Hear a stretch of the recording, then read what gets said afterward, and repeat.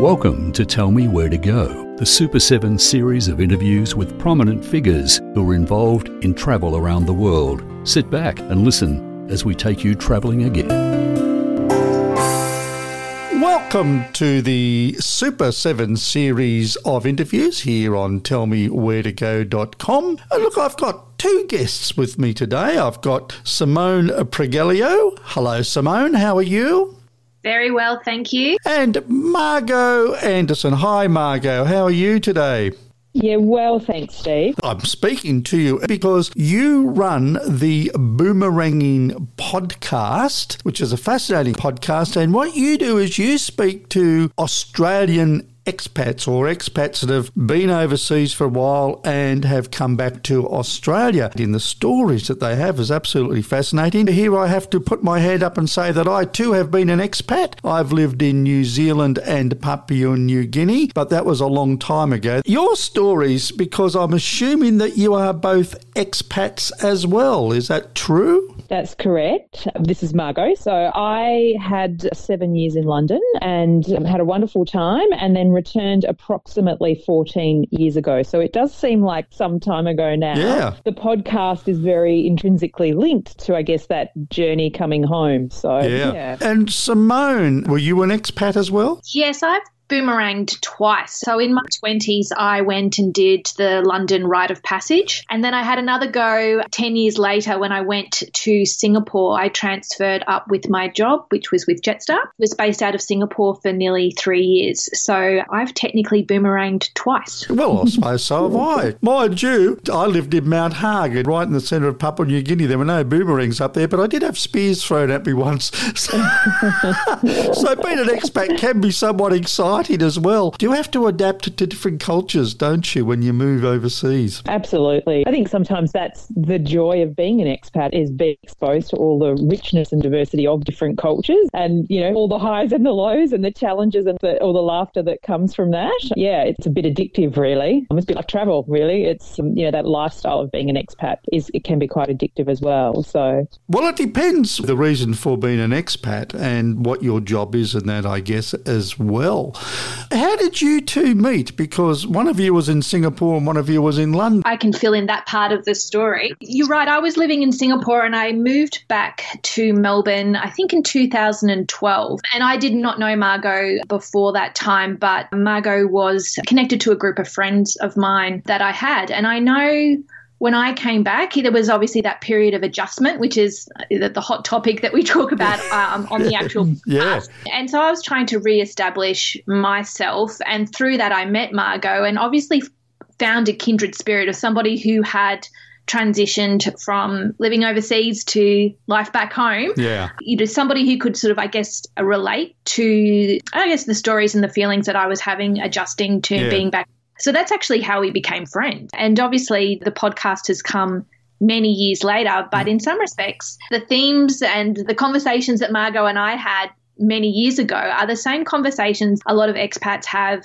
you know, when they return home to Australia today. When both of you first went to your various destinations, London and Singapore, was there apprehension or excitement about the journey you were going to make and the life that you might have? Absolutely. I think for me, I was one of those people who went for what I thought initially would be 9 to 10 months. Yep. But my, I guess, motivation and reason for staying really changed when I decided to stay on a second year, and it became very career-centred and I had a new opportunity that came up. I mean, initially it was very much to have the career break, I think. I mean, to go and do quite a bit of travel and do a spot of work along the way because I could in London. But yeah, after that it became much more career-focused and I stayed for those reasons. But, you know, one of the big attractive pieces about staying, and I guess the lifestyle buzzes, if you like, was the opportunity to travel so much. And being in London, I mean, I had Europe on my doorstep. So just to get on Eurostar and go to Paris for lunch sort of thing, Yeah, all those good old EasyJet, you know, flights, you know, £19.99 taxes, but, you know, it was crazy what we could do. But, yeah, I mean, I guess, as I said, it really morphed over time as to how and why I stayed. But excitement always remained a part of it, yeah. And why did you decide to come back? Well, that's always the million-dollar question, isn't it? Well, I'm glad I've asked it then. I came back for lifestyle reasons. Yep. So after 7 years, I think I was probably craving the open spaces and the lifestyle of Australia. And for many people, when I actually do talk to them, it is lifestyle, Yep. but it is also family reasons or, aging parents or kids at a certain age of school, etc. So there are multiple reasons, but for me, it was very lifestyle driven. And Simone, what about you? When you first got the job in Singapore, Singapore's not a bad place to be based, really, particularly if you like travel, is it? Absolutely. But my story's a little different. I remember crying on the way to the airport in Melbourne.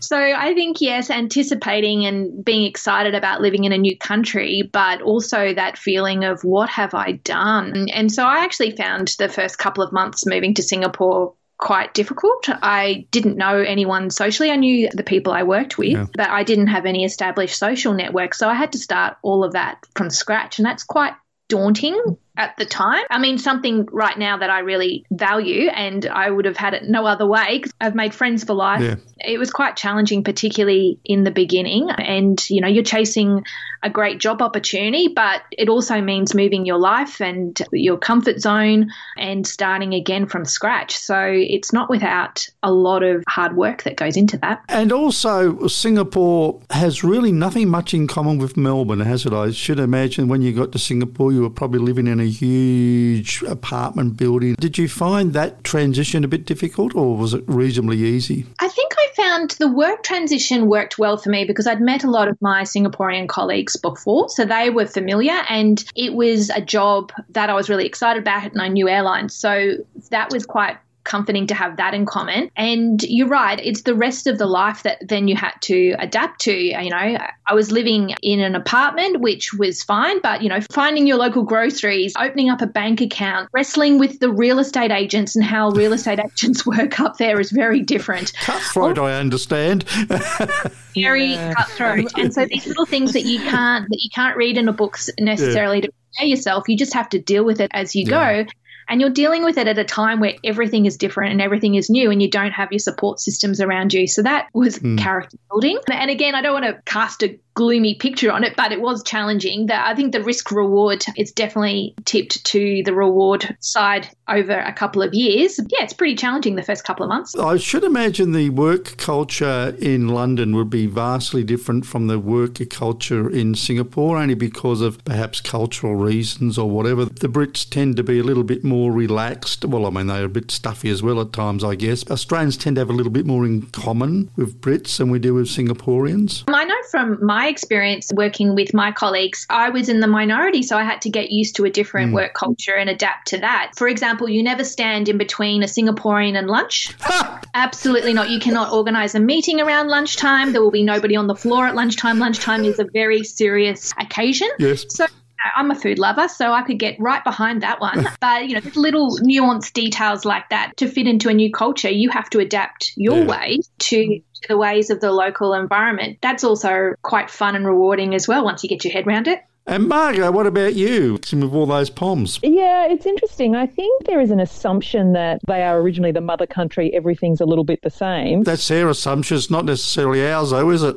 No, and it's really quite interesting because it is quite different. The leadership and the management styles are very different, the ways of doing business. And I think I really noticed that upon my return, seeing how different it was. And it was quite a contrast in coming back, and something that I had to really go, oh gosh, I really need to think about this becoming the Australian way again. And I think, it's something that we underestimate, I think, because the language is the same. We drive on the same side of the road. We do, a number of things in a similar way, but it can really trip you up if you're not careful. I mean, I guess it's the market is so big up there. Yes. So I think returning to Australia is really tricky because I think we underestimate the implications of it being a much smaller market, especially when it comes to our careers, etc. So I think Simone mentioned, crying on the way up. I think I cried on the way back, and I certainly asked myself, oh my gosh, what have I done in terms of coming back?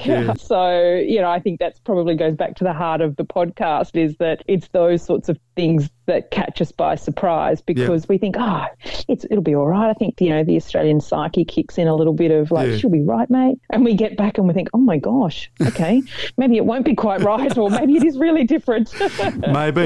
Now, while I've got you, Margot, what was your favourite thing about living in London? Oh, gosh. Well, look, I definitely think the access to travel was definitely a big part of the lure, and being able to just jump on the plane or the Eurostar or something on a Friday afternoon and evening, and by 10 o'clock or 11 o'clock that night, I could be sitting in a square somewhere in, Rome or wherever. But in terms of life in London, I mean, I think that I just fell in love with the arts and the world of design up there. So just adored some of the galleries, and I think just that popping out to that and come all through all weather. I mean, I'm originally a Queensland girl, so whilst I'm in Melbourne now, I think when I first arrived in London and like the weather was a long way from Queensland weather, it was that just get out there despite the weather and make the most of it, and we certainly did that. That was probably the first time in your life you owned an overcoat, I guess, was it? Yeah, pretty much. So, but the world of music and the world of art, I just loved it. And the diversity of it was just mind-blowing. So, yeah, it was great. Simone, Singapore, what was your favourite thing about Singapore? It was meeting the diversity of people that through that experience. And it was a combination of, one, being in Singapore, and two, not knowing anyone and having to start again from scratch. How often do you get to go to a place and have to build up your networks and your friends again from scratch, which means you've got friends and connections from across the board, not just people you knew from school, the neighbourhood, family connections, completely from all walks of life, from different countries, and then obviously working with great local Singaporean colleagues as well. So for me, it was the opportunity to meet so many different people from so many different cultures and to live like that for a while. After living overseas for significant times, has your opinions or thoughts or feelings about Australia changed since you've returned? I think mine has. I often say that when I lived in Singapore, I really felt as an Australian very connected to the region, because that's how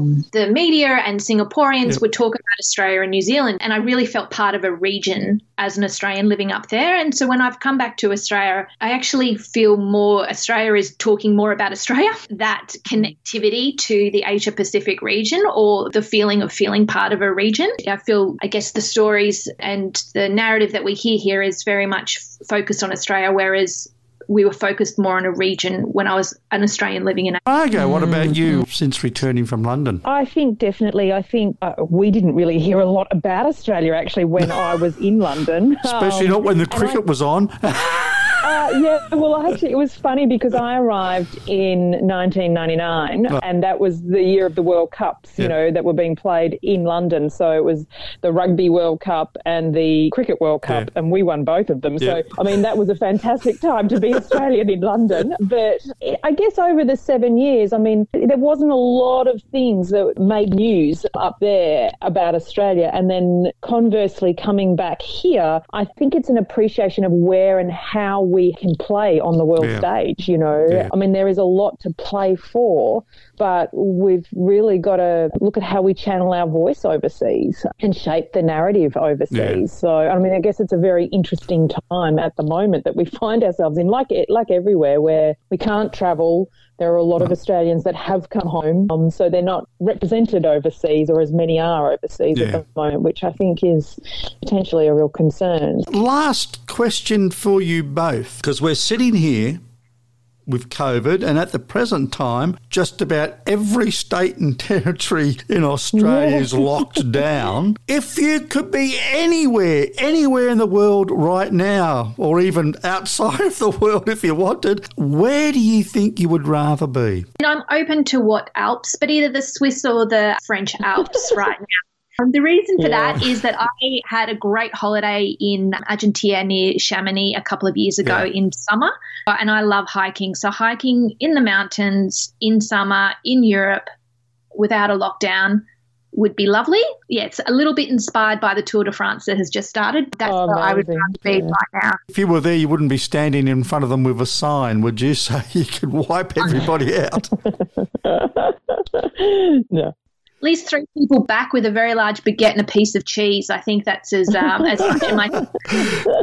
Lovely. And Margot, what about you? Well, I would probably head for the water, but also be Europe-based. And I think my ideal holiday would be to return to Sardinia or Croatia and be, enjoying a cocktail or two on the waterfront, a sundowner, I would suggest. So, Well, that's great. Well, I've been speaking to Simone Pregelio and Margot Anderson, who run the excellent podcast called Boomeranging, and you can listen to Boomeranging on quite a number of different podcast platforms, can't you? You can. I think we're on all the major ones, actually. So yeah, Apple you are. I've Spotify checked. and Spotify, Apple, etc., etc. Yes, you are. So we should be easy to find. Should be easy to find. Now, Margot, you are the presenter, and Simone, you are the producer. Is that correct? That's right. Well, as a producer, Correct. I know that you've got the very, very hardest job of all, Simone, so congratulations. She does. You've got all the stress and the worry while the presenter just sits there and opens their mouth, really. That's the way it works. It's been a delight talking to you. This is part of our Super 7 series where we talk to really interesting people that have been travelling. Simone Pregelio and Margot Anderson, thank you very much for joining us on tellmewheretogo.com. Thank you for listening to Tell Me Where to Go, the Super 7 series. We do hope that we've inspired you to go travelling again just as soon as you can.